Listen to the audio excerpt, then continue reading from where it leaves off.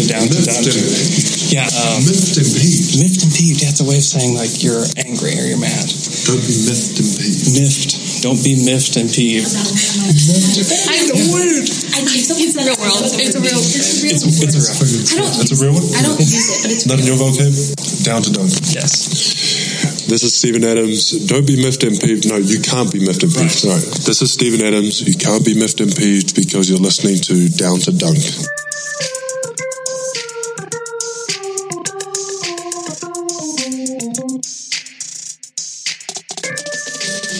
Welcome to Down to Dunk. This is your host, Andrew Schlecht. We are part of CLNS Media, DailyThunder.com, and featured on Dash Radio at 5 o'clock Central Time, Monday, Wednesday, Friday. With me today, I've got my good friend Alex Spears on the line. Alex, what's up? Good morning, Andrew. Good morning. So we haven't had a chance to talk about the draft. We had Fred Katz on last week, so we didn't even get to preview the draft. I just wanted to get your quick take on what the Thunder did last Thursday night. What are your thoughts? Well, we had a Twitter question from at Jess Purple saying, "Is there anything Thunder fans have to look forward to at Summer League?" I would argue that what the Thunder did in the draft made me super excited for Summer League because now there's going to be more players that I know on the court. Yeah. Instead of just random guys who are training camp invites. Mm-hmm. So I'm just excited because originally it was just going to be, oh, well, we'll get to see Terrence Ferguson and get to see what he does. But now we'll get to see him with players that theoretically could one day play for the Thunder and actually have a shot. So I'm excited about it just for that reason. I have no idea about any of these guys. I mean, I had heard you talk about Hamidou Diallo, and so I was kind of excited that they just made a move outside of just taking those last two picks. Yeah. But yeah, I'm pumped for Summer League now. It's going to be in Vegas, no more in Orlando. Yeah. And especially the Vegas feed, if you're not in Vegas, it's so bad. The Orlando feed was so bad. But the Vegas feed looks like a game that you would watch on TV. Yeah, Orlando looked like it was in a middle school gym. It really does. It was so bad. And that was the only one that the Thunder had ever participated in. And so right. It is nice that they'll be in Vegas and you'll actually be able to watch a real basketball game now. But yeah, all the guys they drafted have some intrigue. Like Devin Hall can shoot it, and we don't know if he can defend at the NBA level yet, but he's interesting because he can shoot the basketball. And then you have Kevin Hervey, who has like all the measurables of a guy that you would like. You know, he's that tweener 6'7", 6'8" wing that's got the 7-foot plus wingspan that can kind of score all around and rebounds well. But he's had ACL surgeries on both knees. That's basically why he fell so far.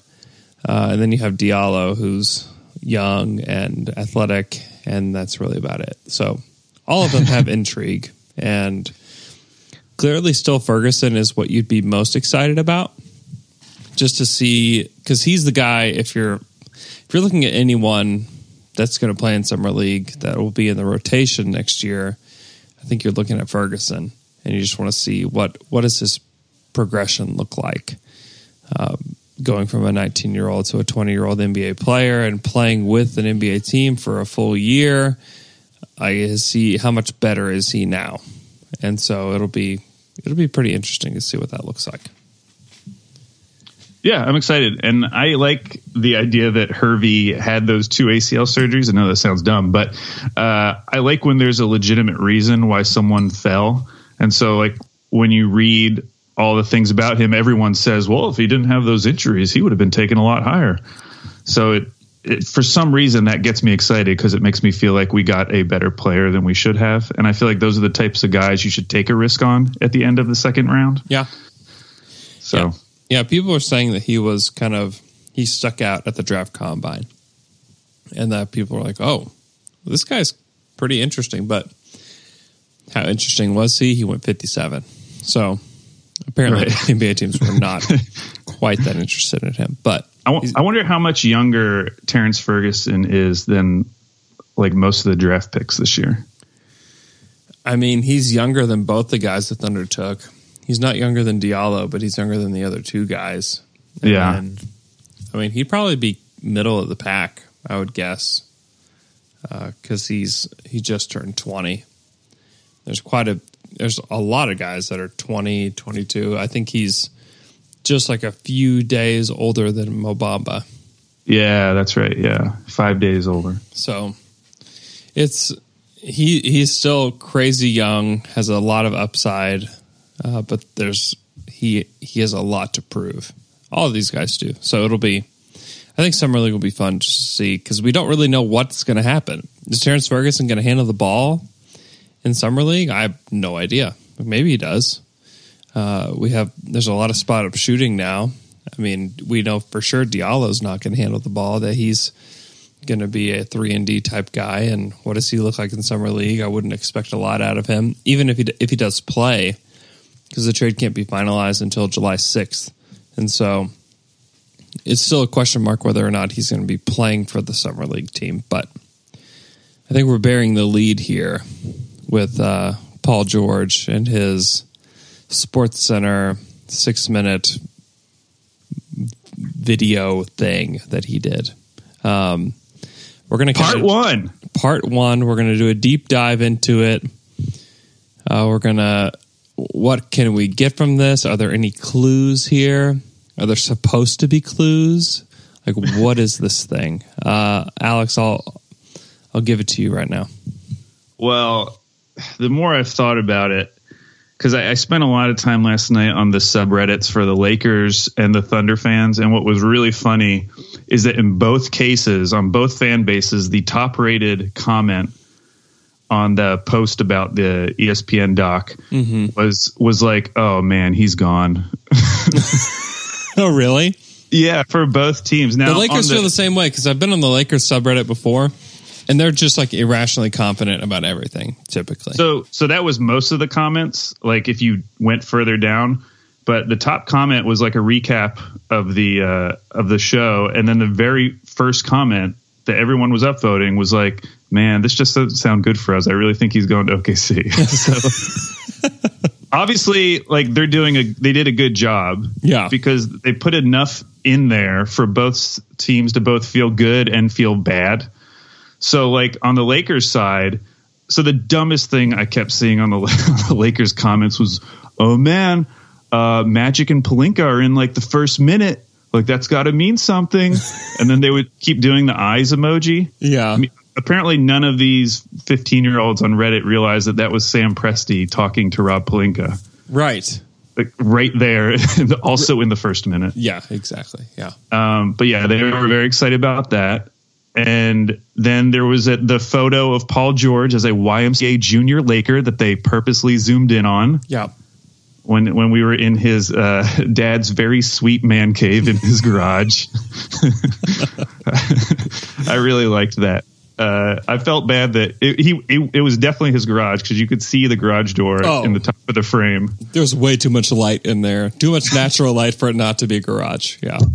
They got to give him a real man cave inside. He deserves it. You've got to. That's why Paul George is going to sign the 5-year deal, so he can get his dad a real man cave. Then PG's dad is wearing, I could never see what the hat said on the front, but it said Los Angeles on the side. Mm-hmm. So I have a feeling his dad's probably really into the idea of him coming to LA. But then on the OKC side, now you have his sister talking about how welcoming OKC was, how they brought out the red carpet for them, flew their whole family out. There was the kid in PG's house openly wearing a Thunder shirt. Right. Did you notice that? I did, yes. You didn't see any Lakers shirts in there, but there was that one kid just playing video games by himself wearing a Thunder shirt. It's a good sign. It's what we're all waiting for. It's a great sign, Andrew. It's a great sign. The funny one, this just shows you like how they edit these things. So there was a quote from PG that's getting a lot of play about like how he didn't like how the season ended. Yeah. And it like stuck with him. And they paired that quote with a video of the final buzzer from Game 6, but then they followed it with a clip of PG dropping to his knees under the basket, making it seem like that was his reaction when the Thunder lost. But that clip was from like way earlier in the game when he had just gotten a hard foul. Yeah. And so like they're editing it to make it. They want you to believe both sides because they want you to keep watching. Obviously, if it was so obvious in the first episode that he was going to LA, people would still watch, but people wouldn't be as excited by it. Right. So yeah, it's a reality show. They're creating a reality show, and I've watched my wife watch a lot of reality shows, so I understand what's going on here. They're editing it so that we all feel like there's a chance and also like there's no chance. Yeah, I mean, as the quote about, and you tweeted a screenshot of the quote about he feels like he has unfinished business, where the things didn't end like he wanted them to. And within that one quote, people are like, well, he's clearly coming back because he's got unfinished business here. And they're like, well, wait a minute. It says that I don't remember what the quote was, but it was something to the effect of, it will weigh heavy on me that it didn't end well. Right. And it's like, well, he's clearly gone. It's just going to weigh heavy on him for the rest of his life. They were like breaking down the grammar. And it's just like, no, this is past tense. Right. Yeah. Yeah. I think that, there's some good things in favor of the Thunder if you're like really looking for them. But I just don't think that we really know. Like, I don't know what you weigh more heavily, like the strange clues that we see in this video, or like the reports that we hear that he really is considering the Thunder. Like, what do you weigh more heavily? I don't know what to believe at this point. Like, if you want more, so I feel like every week we just do updates on Paul George rumors. But so there were two more things this week. One is that Paul George and Russ will be fishing together on August 4th at a celebrity fishing tournament in Los Angeles County for the Paul George Foundation. Mm-hmm. So that came out. And then yesterday on the Low Post, Kevin Arnovitz said there is rational optimism that PG is staying in OKC. I don't know what that means. I don't know either. So yeah, I still think I'm still working under the assumption he's going to LA. Is that self-preservation, or what is that for you? No, I do believe that. And honestly, watching that thing last night, it's clear that like family is important to him, and that he has a really big family, and his parents now have grandchildren. And I don't know. I just think the pull of being able to be a rich celebrity in LA and have your kids grow up around your family is really appealing, like totally separate from basketball. Yeah. I think if I was in that situation, it's this decision I would make. And so maybe I'm projecting onto Paul George. But I would not be surprised in the least. I think that it would be a huge upset if he came back to OKC. Obviously, it would be great, and I'd be very excited. And I would tweet at Lakers fans all day and go on Reddit and harass them. But right now, I still think he's leaving. And you think LeBron's going with him? I do, yeah. Yeah. So you thought a lot about this, obviously, if you're in that camp. What is your thoughts on what OKC does if Paul doesn't come back? I don't know. Did you listen to Low Post? Yeah, I did. They just talked about the Thunder money problems is really all they talked about. Right. Yeah, it scared me more. I'm more scared now. I don't know. Here's my thing about the money problems. Like, everybody just talks about the money and really cares so much about it whenever it has nothing to do with them or the way that these teams have to operate. I mean, the Thunder have saved money year after year after year. And Sam Presti has indicated nothing but that if Paul George comes back, this team is going to be really expensive. And they know that. If he doesn't come back, I think that they will try to duck the luxury tax, and that they will trade some players for nothing, basically. But if he does come back, I think that they'll just be expensive. I guess the thing that seems more realistic than it did to me like a few weeks ago is the idea of stretching Melo. I just never thought that was a real option, but listening to the Low Post and them talking about how, depending on whether Paul George comes back or not, like it could potentially be like a $40 to $50 million savings this next year. Yeah. Just from stretching Melo. That's a ton of money. And I don't know if they do it, but I would certainly understand it, because it's true. Like, if Paul George comes back, they're looking at possibly the biggest payroll in NBA history. Like, previously held by, I think, Cleveland last year in terms of like their total payroll and the tax paid on it. Right. And that coming from Oklahoma City would be amazing. Like, that's just crazy. So maybe it'll happen, but it does seem kind of far-fetched. I mean, we've seen we saw Miami try to save money when LeBron was there. So the idea that Oklahoma City all of a sudden is just going to decide to be like the richest team in NBA history does seem a little far-fetched, but I don't know. Maybe they do have all the money saved up. Yeah, I know they have, and I know that this ownership group is really motivated. They're not just like, well, I don't know, we really need to save. Like, they are like, if you want to know like why did they trade for Carmelo Anthony, like, look no further than the ownership group. I mean, they wanted to go get somebody else. They were not satisfied once they got Paul George. They wanted to do something else. They wanted to make a bigger splash. And they knew going into it what the commitment was. The 2 years. I mean, the Thunder aren't under any impression that like Melo would opt out. I mean, they're not dumb.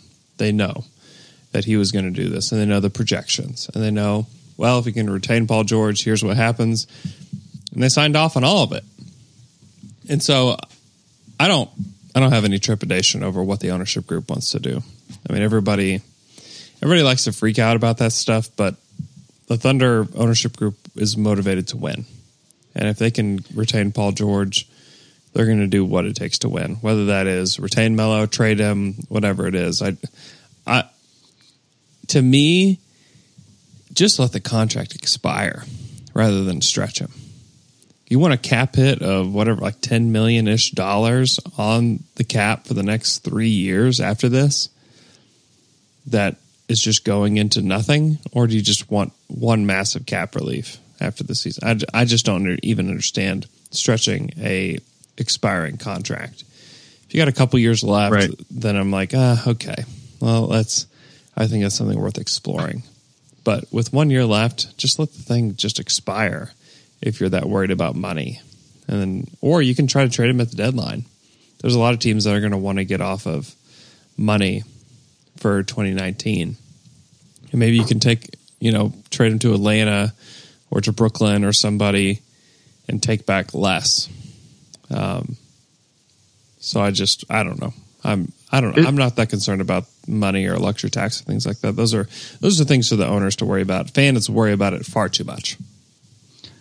I was listening to the Dream Team podcast. It seemed like you all were a little more open to the idea of Melo just coming back, which seemed like untenable a month ago. It seemed like that would never happen. So, like, what changed for you, and how do you think it could actually work? Like, it seems not that the relationship is broken, but it just seems like there's such a divide between what Melo wants and what the Thunder wants. There's obviously a lot of ifs that go into it. I just think the Thunder's position as of today is that the Thunder are very optimistic about retaining Paul. And then they know the relationship that Melo has with those guys. And I just think that tempers were running hot after that Utah loss. And that was the first time we've ever heard any sort of discontentment with Melo. And so I think the Thunder's position is that, hey, let's try this again. Let's see what we can do. And let's try it again with Melo. I don't think that they're ready to just completely give up on him. But there's a lot of time between now and September and October for training camp. I just think that they look at the situation and think, hey, if Melo can just hit more shots next year, it'll be a better situation. And maybe if he can go through a summer and kind of accept where he is in his career, not that I think he'd play the exact same role, he'd just play less minutes. And so I just think that the Thunder know that as optimistic as they are about keeping Paul, if they can keep this Melo situation good and he can evolve a little bit, that's probably the best case scenario. Because via trade, you're probably not getting a whole lot back. And then stretching or waiving or getting a buyout, you lose talent for nothing. And right. I just don't feel like the Thunder are in the best position to lose talent for nothing, just because we saw the depth when Robertson went down wasn't there. And so they don't want to lose depth. If they feel like they can keep Paul George, they don't want to lose depth. Now, if they could do a deal like I've discussed with Miami, I think that they would want to do that. But at the same time, I still think that keeping Melo, seeing if he can adapt, and then having that cap relief after the season is probably more attractive than having two players from Miami that have still 2 or 3 years left after this. Can I tell you one of my what I thought was actually the most interesting part of the Paul George thing? Yeah. It has nothing to do with the Thunder. Okay. So it was the whole section on Indiana. So I just thought this was a really interesting example of how different players view their teammates versus like from outsiders. Mm-hmm. So Paul George was talking about how, when he got drafted by the Pacers, his plan all along was to retire a Pacer, but then things started to change. And then it cuts to his agent talking about how they got rid of Danny Granger, and then David West left, and then Roy Hibbert left, and then Lance Stevenson left. And you could tell that like Paul George really liked those guys. I mean, he went to war with those guys. They were his brothers for, however long, like 5 or 6 years. And they played in a lot of playoffs together. But for me, like thinking about those players now, I mean, like after Danny Granger left Indiana, he played 32 more games in the league. Yeah. David West at the time he left was 34. I didn't realize he's 37 now. Roy Hibbert was out of the league by 30 with no major injuries. And then Lance Stevenson has played for 6 teams since leaving Indiana and is a free agent again. Mm-hmm. So like none of these guys, like it was clear that Indiana made the right decision for them moving on from all of those guys. But Paul George took it in a totally different way because he had so much, experience and personal relationships with those guys. And then did you see PG commented on there was an Instagram story about Indiana declining Lance's option? Yep. And Paul George commented on it and then put hashtag Pacer legend. Like it was just interesting for me to seeing how teammates perceive this kind of stuff versus fans. Because I look at all those moves and I'm like, yeah, Indiana was totally right to get rid of all those guys. Clearly it bothered Paul George. Yeah. And I think the most telling part about that whole Pacers thing was that he didn't feel involved, and that when he came back from his injury, he really didn't know what was going on as far as like team direction and things like that. And he said he just didn't feel involved with what was happening. And certainly that's something the Thunder have been good at, is with their stars. They're very involved in what's happening, and they know the direction. They know what's on the table, what could happen. Things like that are always run by the stars with OKC. And so the Thunder aren't making that mistake that Indiana made, where they're just doing things behind the scenes and things just randomly happen. I mean, I think that they have very much involved Paul and even Melo and had an open dialogue with both of them throughout this whole process. And a few times in part one, he mentioned front office. And I know some people will probably think, oh, that's a great thing for the Lakers because Sam Presti traded James Harden and, Kevin Durant left. And that's probably a great thing for the Lakers, that the Thunder front office sucks. Well, that's just really not the case. And I don't get, I've never heard anything but respect from the players about Sam and about the front office there. And, I don't know that it means that for sure he's coming back, but I do think it's a good thing because this front office does communicate well with the players. And I do think that they do whatever they can to maximize the assets that they have. And have things always gone perfectly? Absolutely not. But it's pretty rare that things do. And so that's something the Thunder have going for them, is that the ownership and that the front office are aligned and they communicate with their players. And so I think that's something that Paul probably likes. Before we move on from the ESPN thing, can I give you my conspiracy theory read? Yeah. Yes, please. So this is in the style of, have you ever seen the movie Room 237? Do you know what that is? No. It's a movie about The Shining. Okay. And it's about, it is the dumbest movie I've ever seen. I hated it. I hated it so much. It's just people making up their ideas about what that movie is really about. Okay. So they'll like show a little can of like tomato sauce that has an Indian on it. And they're like, this is all a metaphor of like how we took the land from the Indians. That's what the whole movie's about. It's the worst movie I've ever seen. It's terrible. Guess who likes it? Luke Stevens, because he's an idiot. Wow. He's a big dumb idiot. But anyway, this is my take on that. Okay.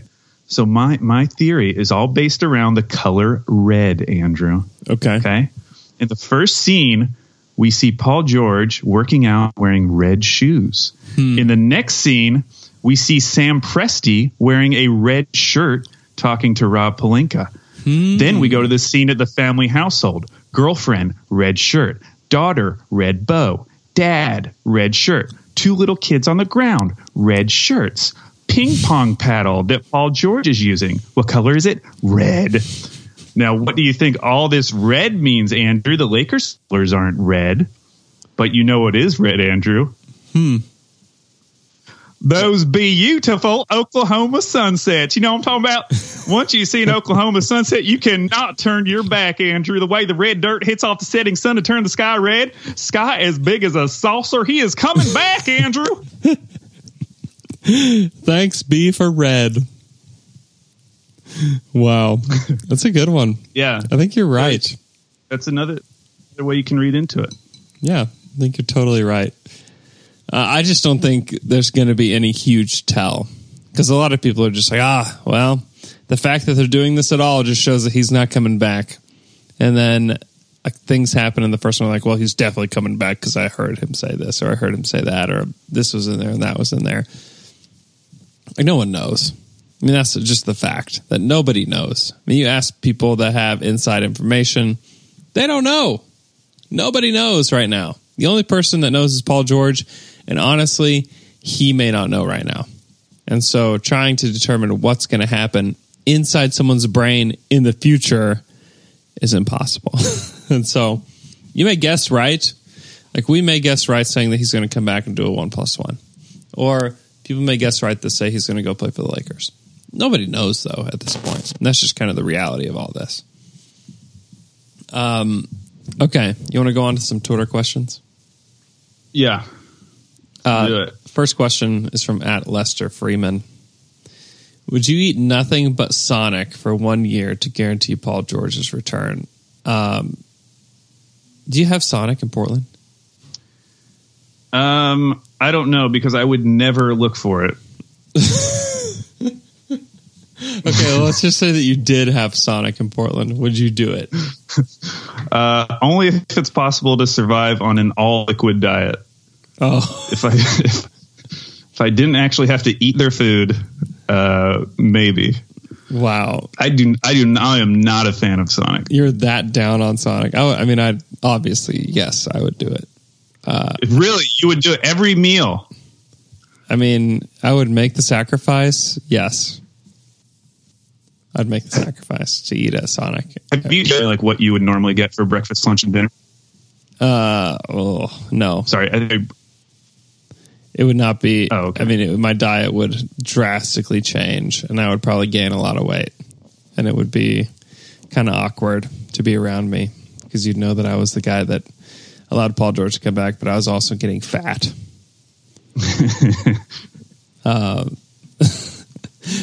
Sonic is not good, though. I'm not a fan of Sonic. You know what I am a fan of, though? The press. The press, yes. You got to go eat at the press. So before the draft party, I went to the press and got some food to go, and ate it at the draft party. And I had the veggie burger recommended to me. Now, I've maybe eaten one other veggie burger in my whole life. And to be honest, I was not excited to eat this veggie burger. Then I took one bite and I was blown away. It was just knocked my socks off. It was so good. So I got the veggie burger and I got the mac and cheese with it as a side, and it was just unbelievable. So if you're looking for a veggie burger, or if you're looking for your mind to be changed about veggie burgers, you got to go get the one at the Press. You can obviously still get anything with mac and cheese. Their salads are good. They have a chicken fried steak that's amazing.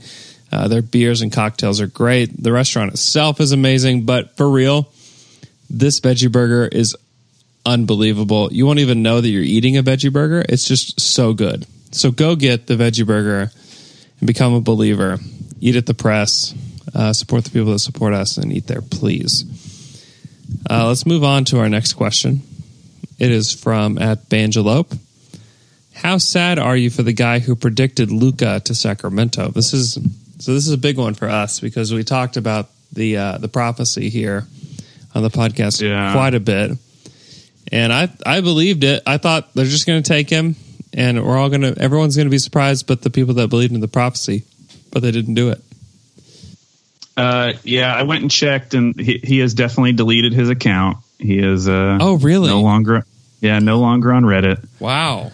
But it's just incredibly bad luck. I mean, first he got all the hardest parts right. It feels like he picked the Kings to lose the coin flip, which there was a 50% chance of that. He picked the Kings specifically to move up to number 2. There was only a 6% chance of that happening. He had to predict that Luka would not go first way before anyone was really expecting that to happen. So to get all of those things right and then have the Kings just screw it up for him, you feel for the guy. That's so Kings. His prophecy went like 90% of the way there. Yeah. And then the Kings just screwed him. And the fact that they had all that Shaka stuff, I know you read that article, the Shaka emoji. I mean, it was really building up. I was really convinced that the prophecy was going to come through despite all of the Draft Express intel, but you just feel for the guy. Yeah, and I mean, I think Bagley will be good, but it's still a disappointing pick especially if you're a Kings fan. Because I just think Luka would be really fun. There is a world where Marvin Bagley is better than Luka Doncic. That does exist. But to have a 6'8" guy that can handle and shoot and pass, I don't know why you wouldn't rather have that guy. Those guys are way more difficult to find than a big that can score. And there's huge question marks about Bagley as a defensive player. And if he can be a defensive player and score, put up 20 and 10, then they probably made the right choice. But if he's just a 20 and 10 guy that won't be able to defend, then, they're going to regret passing on Luka for years to come. They could totally, Bagley could totally turn out great. But the idea that anyone's giving Vlade or Vivek the benefit of the doubt right now is just crazy to me. They do not deserve it. No. Zach Lowe was talking about, and I think he's right, that Vlade trade to Philly, it might be the worst trade in NBA history, the one where he gave up the unprotected first-round pick. Yeah. So that they could get the cap space to sign Rondo and Bellinelli. That's bad. Yeah. So I just didn't like the pick just from the sense that I feel like it reinforces that this Kings front office is still the same. And that did not change my opinion when at the press conference he said that Bagley could play anywhere from the 3 to the 5. Yeah, that was not encouraging. There's just bad signs, and it's like this team hasn't changed, have they? They're basically just drafting guys who want to come there, and those guys may end up being good players, so that'd be great. But it feels like they're putting way too much stock on just if they are willing to play in Sacramento. Right. Yeah, it's bad. I just feel bad for Kings fans just because they just can't get out of this muck. They just can't do it. And I saw a report last night that they're interested in Jabari Parker. No. And it's why? Where are you going to play him with Bagley and what's the guy they got last year? Well, they got De'Aaron Fox. No, but the guy at 20, the big guy that was injured. I've already forgot his name. Harry Giles. Yeah. Yeah, Like, whatever. That would be 3 power forward young guys. Yeah. And they're also interested in Hazonia. They're going to get somebody this summer too, just because they have money to spend, and it's going to be weird. And R. Warren Beck wants to talk more about Melo now that he's opted in. What are the realistic options besides running an ISO Melo offense next season? So, if you had an ideal Melo situation, what would yours be? Like in terms of him leaving or staying or trading? Any possibility. Now that we know for sure that he's opted in, what's the ideal scenario for you? I think ideal scenario for me would be if they traded him for depth. Yeah. Assuming that the front office is willing to take on longer money. That would get me most excited, because I just feel like the idea of bringing him back and expecting him to just go back to what he was doing last year, but just do it better, isn't realistic. It could happen, but it doesn't feel realistic right now. Yeah, maybe I'm crazy, but I still feel like the ideal scenario, and this is for a few reasons, not just on the court, but I think him coming back, playing the role he did before, and playing less minutes, and being the guy that anchors the bench. Because Paul just was really bad. And, we want Paul George to come back, and we think he's awesome and everything, but he was horrible with the bench. I mean, those lineups were all terrible. And so I think that he could benefit from just playing with Russell more. And I think that Melo could benefit from just being a creator a little bit more off the bench. And so if he's playing like 20 to 25 minutes a game, starting, but being the first sub out, playing most of his minutes with the bench, and closing some games, but not all. And then the Thunder have the cap relief after the season when he comes off the books. And if things go well and they make the second round, or they go to the conference finals or something crazy, and Melo's a part of that, then he might be willing to come back for less. I think ultimately that's a good thing for the Thunder, just because you get the cap relief and you get what could be a useful player. I mean, a lot of people just like to define things as either good or bad, and obviously Melo goes into the bad column when it comes to NBA Twitter, but I still feel like he could be effective, but in just a lesser role. And if he's willing to accept that, then I think that's the best case scenario for the Thunder. And he was good with the bench. Go look up the data yourself on Melo with the bench. It was good. And so, and that starting lineup with Robertson was good. And so, but the thing you said on the Dream Team was that the big problem is still that you can't take him out at the end of games. Yeah, and that's a part of my contingency is that. And I agree with you, because I don't see how that changes either. Yeah, and maybe it doesn't. In which case, if you have to play him at the end of games, it doesn't kill you in every single game. But in the big ones, yeah. And in the playoffs, yeah. And so my best case scenario is based on that contingency, that he understands that he can't finish every single game. And if he's not willing to do that, then a trade is the best option. So, but I still think if he's willing to accept something of a reduced role, I think that would be ideal, just because you get the major cap relief after the season. Yeah. Okay, let's see. Caleb _Jones_ PG said that he wants a front office that he can trust to continuously build a contender with guys that want to win. Does it bother you that the Thunder don't have a path to add more of those type of players, whereas the Lakers have flexibility to add? Does it bother you? Listen, if Paul George wants to go to a contender, then he should go to Houston, Golden State, or the Eastern Conference. Yeah. If he's not going to one of those three places, then he's probably not going to be on a contender at least next season. So he wouldn't be on a contender until at the earliest the following season, and still things would have to go right there. Assuming he went to LA and Kawhi came next summer or something. So I don't know. I know that he wants to win, and he made that, and his family made that in his little ESPN thing. But unless he's going to one of those three scenarios, I don't see it. Like if he wants to be a contender, he should go to Philly, who if LeBron leaves would have a clear shot other than Boston. It would just be them in Boston. Going to LA or staying in OKC, I don't think they're going to be contenders. So I don't know. It's just all about LeBron from here. Yeah. If LeBron decides to go to LA, I still wouldn't pick them to beat the Warriors, and they're in the same division as the Warriors. Like, I just don't love the situation for either of them to finish their careers there. If they're looking to win a championship, I just feel like that Warriors team left a lot on the table and still, swept the finals. And so I don't know. I wouldn't be optimistic if I'm a Lakers fan at that point of winning a title. But if LeBron decides to stay in Cleveland or he decides to go east somewhere, I mean, Paul George is just going to have to either want to stay with Russ or he just wants to be a Laker. And they may have the flexibility, but flexibility doesn't always equal superstars.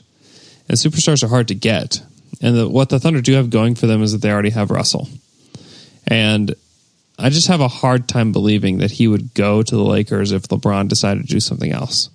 And so, yeah, because that team, like they have everybody like, oh, we love flexibility, young players, draft picks. We love all these things. And it's just like, at some point, those things have to become superstars or else they're not everything that you dream they could be. Yeah, they have the possibility of becoming those things, but the Pelicans aren't in any hurry to deal Anthony Davis. I think if that was on the table, if Davis was on the table, then I would say, yeah, like they have the ability, because a team with LeBron, Paul George, Anthony Davis, like, wow, like that team could beat the Warriors. Like they really could. But Anthony Davis isn't out there. They're in no hurry. They had a successful playoffs for what they wanted to do. They swept the first round. They had to play the Warriors in the second round. They probably aren't under any illusions that they could have beaten them, but a team could be better next year. The Pelicans aren't dealing Anthony Davis, and all indications are that the Spurs aren't willing to deal Kawhi Leonard right now.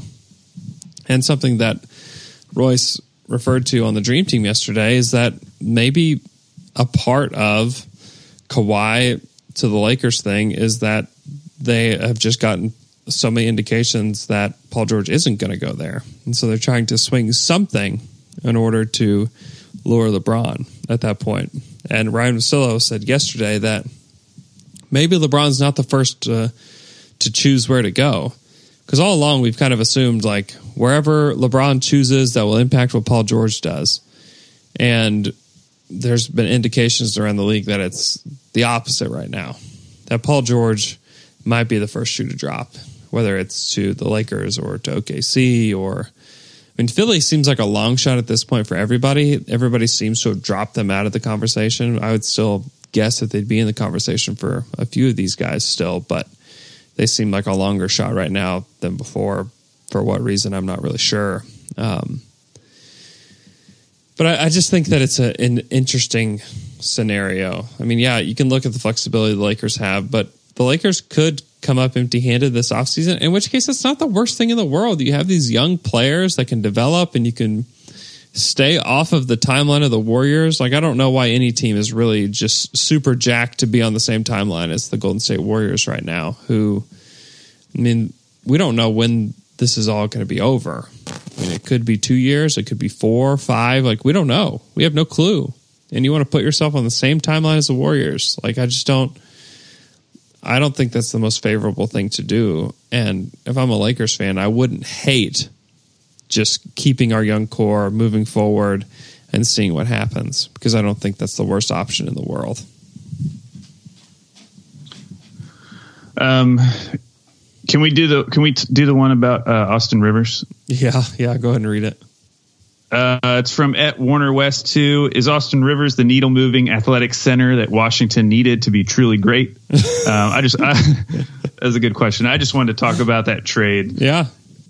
So the Clippers traded Austin Rivers to the Washington Wizards for Marcin Gortat. And I really like it for the Wizards. For a couple of reasons. Oh, yeah, go for it. For a couple of reasons. One, I actually think Austin Rivers is good. He shot 38% from 3 on 6 attempts per game last year, averaged 4 assists per game. He's a good defender. Like he kind of fits the profile of the gunner off the bench for several reasons. But I think the thing that stands apart is that he actually is decent at defense. He's not going to kill you on that end. I thought he was really impressive with a Clippers team that had a ton of injuries and was fighting for playoffs for a lot of the year. And he had issues of his own. I think he had a concussion or something. He was out a few games. So I like the idea of adding Rivers, one, because he's pretty good, and also because Washington's bench has been an issue for a while. Mm-hmm. And now you look at their guards, like they have Wall, Beal, Satoransky, Austin Rivers, and then you have Porter and Oubre. So I feel like their 1 through 3 is pretty good. And by trading Gortat, they now open themselves up to this center market this summer, which I think they're going to be able to get a decent center for pretty cheap. Because you have guys like Alex Len or Aaron Baines or Nerlens Noel, Kyle O'Quinn, even maybe Brook Lopez. And then there's always the sign and trade options for either DeAndre or Boogie. I still kind of like the idea of doing the sign and trade, the Porter for Boogie. Mm-hmm. I don't know if that's realistic or not. I kind of like it for both sides, although I am still worried about Boogie. But yeah, I just thought it made a lot of sense. Now, I will say I would be way more excited for this trade if the Wiz had drafted Robert Williams in the first round. Yeah, then it would be oh, this is really cool. Yeah, I was going to say the Troy Brown pick is less inspiring after that trade. Just because, right. Yeah. I wasn't a huge Troy Brown guy to start with. Even Zaire Smith. Why don't you take Zaire Smith over Troy? Yeah. I don't know. The Robert Williams thing made a ton of sense for them as well. And I know he fell.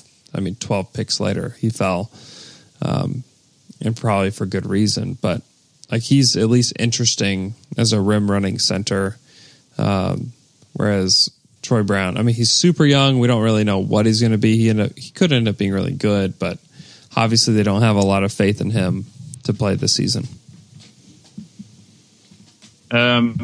And then I don't know. Do you get it do you like it from the Clippers side? Everyone seems to be thinking that this is a prelude to a DeAndre Jordan trade. It seems I don't know. I don't know. You're just trading expiring contracts, and right. They have a lot of guards. Maybe they do have a ton of guards. I think that they want to make room for Shai Gilgeous-Alexander and kind of want to see what he can do. And so if you have Austin Rivers there and everybody's healthy, there's no room for him to play. And so I think it's fine. I don't know how much Austin really meant to that team, and I don't know about Gortat. If they do deal DeAndre, or if he leaves, then I think that it means it's fine. It's a good move. He's a fine center in this NBA. If they want to be fighting for the 8th seed, then it's fine. And you still end up with the same result next summer, is that the contract expires and you can go do something else. But yeah, I don't think it moves the needle for either team all that much, to be honest. But it's cool that we had a trade. It's cool that happened. It was very cool. Sam Presti, okay. Sam Presti wants to know something about his own roster. More likely to be on the roster next year, Abrines or Ferguson? Ferguson.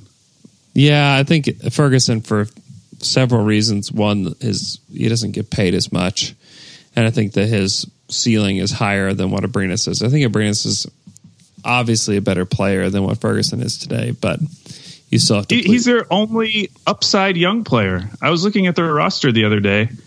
Jeremy Grant is the next one up, and he's 23, going to be 24 at the end of next season.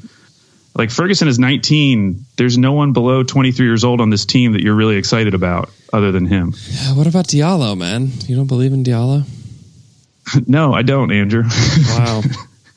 Oh, how about that? Melo or Tupat? More likely to be on the roster. Now, I honestly feel like it's Melo. And I know. I feel like it's Melo. I feel like they'll both be there.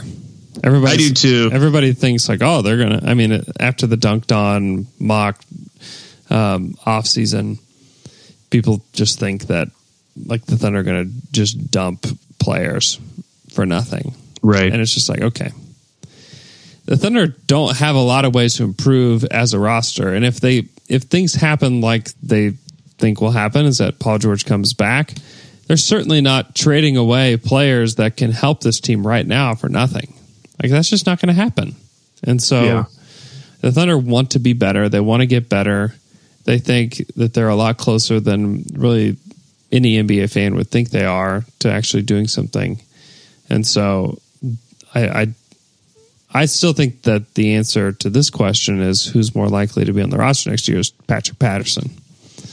And so I think that there's more of a chance because Patterson doesn't make that much money. I still think that there's a chance that Melo gets bought out and that things go a different direction where he gets traded. I still think that that's certainly possible. Let's see.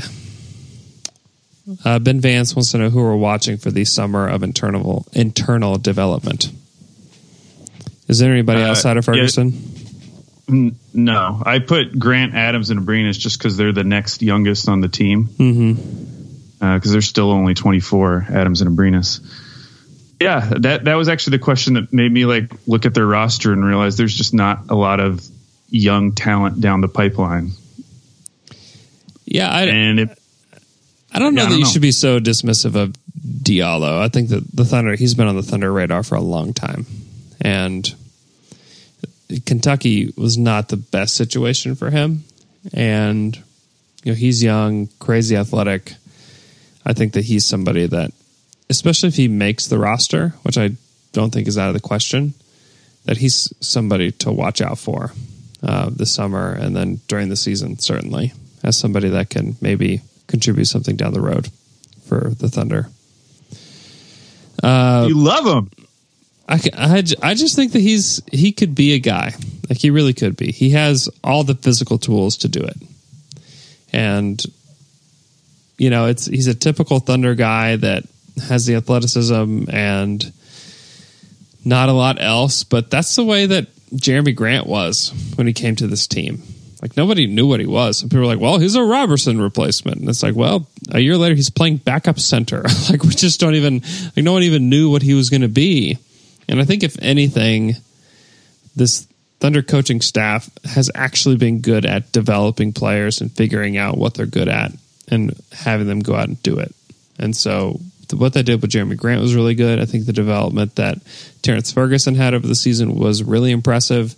And so I just am a little bit excited as to what they could do with a kind of a blank slate athlete like Diallo and see if they can get him to be a more consistent shooter, as in like he shoots the same way every time, gets his feet planted, has a more compact jumper because it was pretty wild at Kentucky.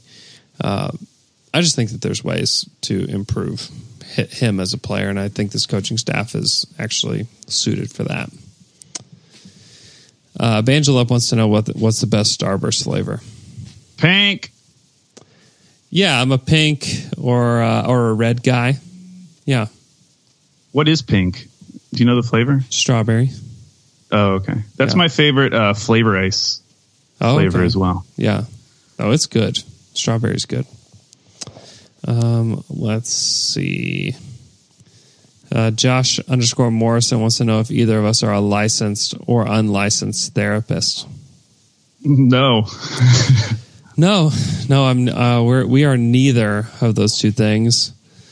We had a lot of questions from you guys. There's a lot of things that we probably can't answer or answer very well. So do Thunder Cults in there. Okay. Let me find it. Okay. Oh, did you do one? Yeah. You did. Write your best pitch and pick an OKC area celebrity who will read it. This is from at Thunder Cults with the U as a V. All right. Here we go. I get down. I sit in a room with Paul, just me and him. I say, Paul, It's really simple. Andre Robertson is the single greatest player in NBA history. He can defend, but also he can defend. And in addition to all of that, the guy can defend, Paul. Okay? You saw what this team was capable of for literally a couple of weeks in December and January when we were the greatest basketball team ever, except for those losses to future lottery teams, Brooklyn, New York Knicks, Dallas, and Phoenix during that stretch. So why not bet the prime of your career on that brief moment in history and on a city you previously had no connection to or any desire to play for? Pretty convincing, huh? Wow. That's like the anti-Paul George take. The complete anti, the complete Paul George, you should not stay here take. I think he really does love Russell. Carrie Underwood is my... Oh, okay. Would she sing it? Would you put it to a tune? Yeah, her and Reba. It would be a duet. Ooh, you should have Garth in there too. I'd rather get Chris Gaines. We could get a Chris Gaines. He's an Oklahoma native. I mean, honestly, he really is drawn to Russell, and to me, that's the best chance the Thunder has to keep Paul. Is that Russell can lure him back. And that he believes in Russell Westbrook. I mean, the dude won the MVP last season. He had a way better speech than what James Harden did. I just think that is not anything. And a lot of people love to just write off Russell Westbrook and already like go ahead and like say the Thunder should regret giving him that contract. They need to trade him away, blah, blah, blah. Like Russell Westbrook is still an incredible NBA player. I mean, he is probably in the minds of almost everybody a top 10 NBA player and then higher for some people. I just don't think that that's nothing. And a lot of people just completely dismiss it because Kevin Durant decided to leave him. And I just don't think it's going to be as easy to dismiss for Paul George. Also because like if Paul George had the chance to go to a team like the Warriors, then I think he'd be way more worried. But the fact is that there's not that situation out there. There's not the 73-win team that has the cap space that can add somebody like a Paul George and go and win titles. There's no guaranteed title out there because of the Warriors. And so I think that playing with Russell is appealing to him. And I think that's why you hear all these rumors that he's considering staying is because Russell Westbrook is still an awesome NBA player. And so I just think that people are really quick to dismiss that, which is a little bit crazy to me. And obviously my pitch was a joke, but I have been thinking like bigger picture, really just thinking back on this year and thinking of how draining it was as a fan to watch this team. Mm-hmm. And I guess I'm just amazed that he still is like seriously considering coming back because this was such a frustrating season. And I just don't feel like there was enough there on the basketball court to convince me that like, oh yeah, we've got something really going here. I mean, yes, there were these stretches, but like, I really feel like we've built up those stretches in our head. When you go back and actually like look at the game logs, like there were still so many frustrating, awful games mixed in there. And like this team really was only on a roll for like 2 weeks solid. And that was in December. And then they had good games. Obviously they would beat, Houston or they'd beat Golden State. But they just have like these awful losses. And so it's amazing. It's awesome for the Thunder that he is seriously considering them because it just doesn't make a ton of sense to me at this point when I look back at this season. But obviously their culture plays a huge role. And like you said, Westbrook plays a huge role. Yeah, which almost gives me like more optimism because if you're still considering this team, and like no one would blame him. Like if the season ended and he went to exit interviews and he said, you know what, this just didn't go like I thought it would. And I don't know what I'm going to do. I'm going to meet with my family. I'm going to meet with my representatives. And then we'll see what happens. And like, if that's all he said, I think everyone would be like, yeah, like we get it. We get it. But then he said all this positive stuff about the Thunder and you're like, huh, well, maybe there's actual hope for him to stay. Just because the way the season ended, it was not good. It was not even close to what the expectations were. The team didn't meet the expectations. I thought the coaching staff did not do a good job the second half of the season when Dre went down. and it would be nice to have seen like what does that team look like and how do they progress if Dre is there, but they didn't have that option. And so there is some intrigue with this team still. I mean, I don't think that you should completely squash the fact that they could be similar to what the Rockets were if they can keep their team together and if they can get a healthy Dre and if they can not start the season 8-20 or whatever they did, 8-12. I mean, it was just not good. I mean, they were not good to start, but then they started to get together, and then an injury would happen, and the depth that they had was just not good enough. And so you just have to wonder what a second try could look like, because they obviously have more of an idea of what they want to do out of the gate than they would have last year. And so if they are to bring this team back, I mean, I would pick them to win 50-plus games, especially if they can stay healthy pretty easily. So it'll be interesting. Alex, the next time we talk on the podcast next week will be next Wednesday, and we'll be into free agency. You feel nervous? You feeling nervous about this? Yes, I am. I know. We'll have 2 ESPN specials to dissect. two full specials.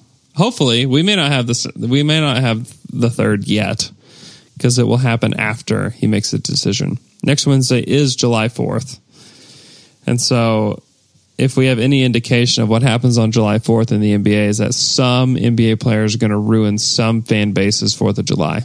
Is what happens every single year.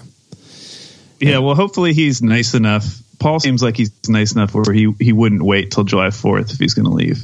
Yeah, that would just be cruel. It would not shock me if we heard something July 1st with Paul. That would be great. I would love that. It's a Sunday. We can just relax and do free agency stuff. It'd be very nice. I think that's a sincere possibility that we know something pretty quickly. And if not, then it will take a few days, and we may have to see LeBron do something first, in which case it could be a week, maybe more. And so we might be dissecting more rumors and more breadcrumbs next week, which I hope we're not, but it's possible. Alex, thanks for coming on the show today. Follow Alex on Twitter at AlBabyCakes. He's just a great follow if you love the NBA and you love the Thunder, and I have no reason to believe you don't like both those things if you're listening to this podcast. Follow me at Andrew K. Schlecht. You can follow our show at Down to Dunk. Continue to leave 5-star iTunes reviews. We're getting really close to 500 reviews on iTunes, which is a great, cool, arbitrary number. If you guys could help us get there, that would be helpful. All you have to do is go to your phone. If you have an iPhone, go to the podcast app, search Down to Dunk, leave us a 5-star review. It's very simple. You can do it from your computer as well if you have iTunes. It would just mean a lot to us. So it's a free way to help us out. Obviously, if you want to help us out and also help yourself out, go eat at the Press today. Plan to go with a big group. It's a great big restaurant. They're just incredible. So go check out the Press. Leave us a 5-star iTunes review. And try not to stress out too much, Thunder fans. Free agency is almost upon us. It's going to be another crazy summer for the Thunder. Hope it works out in our favor, but we'll be here to cover it either way. And we'll talk to you guys again on Friday.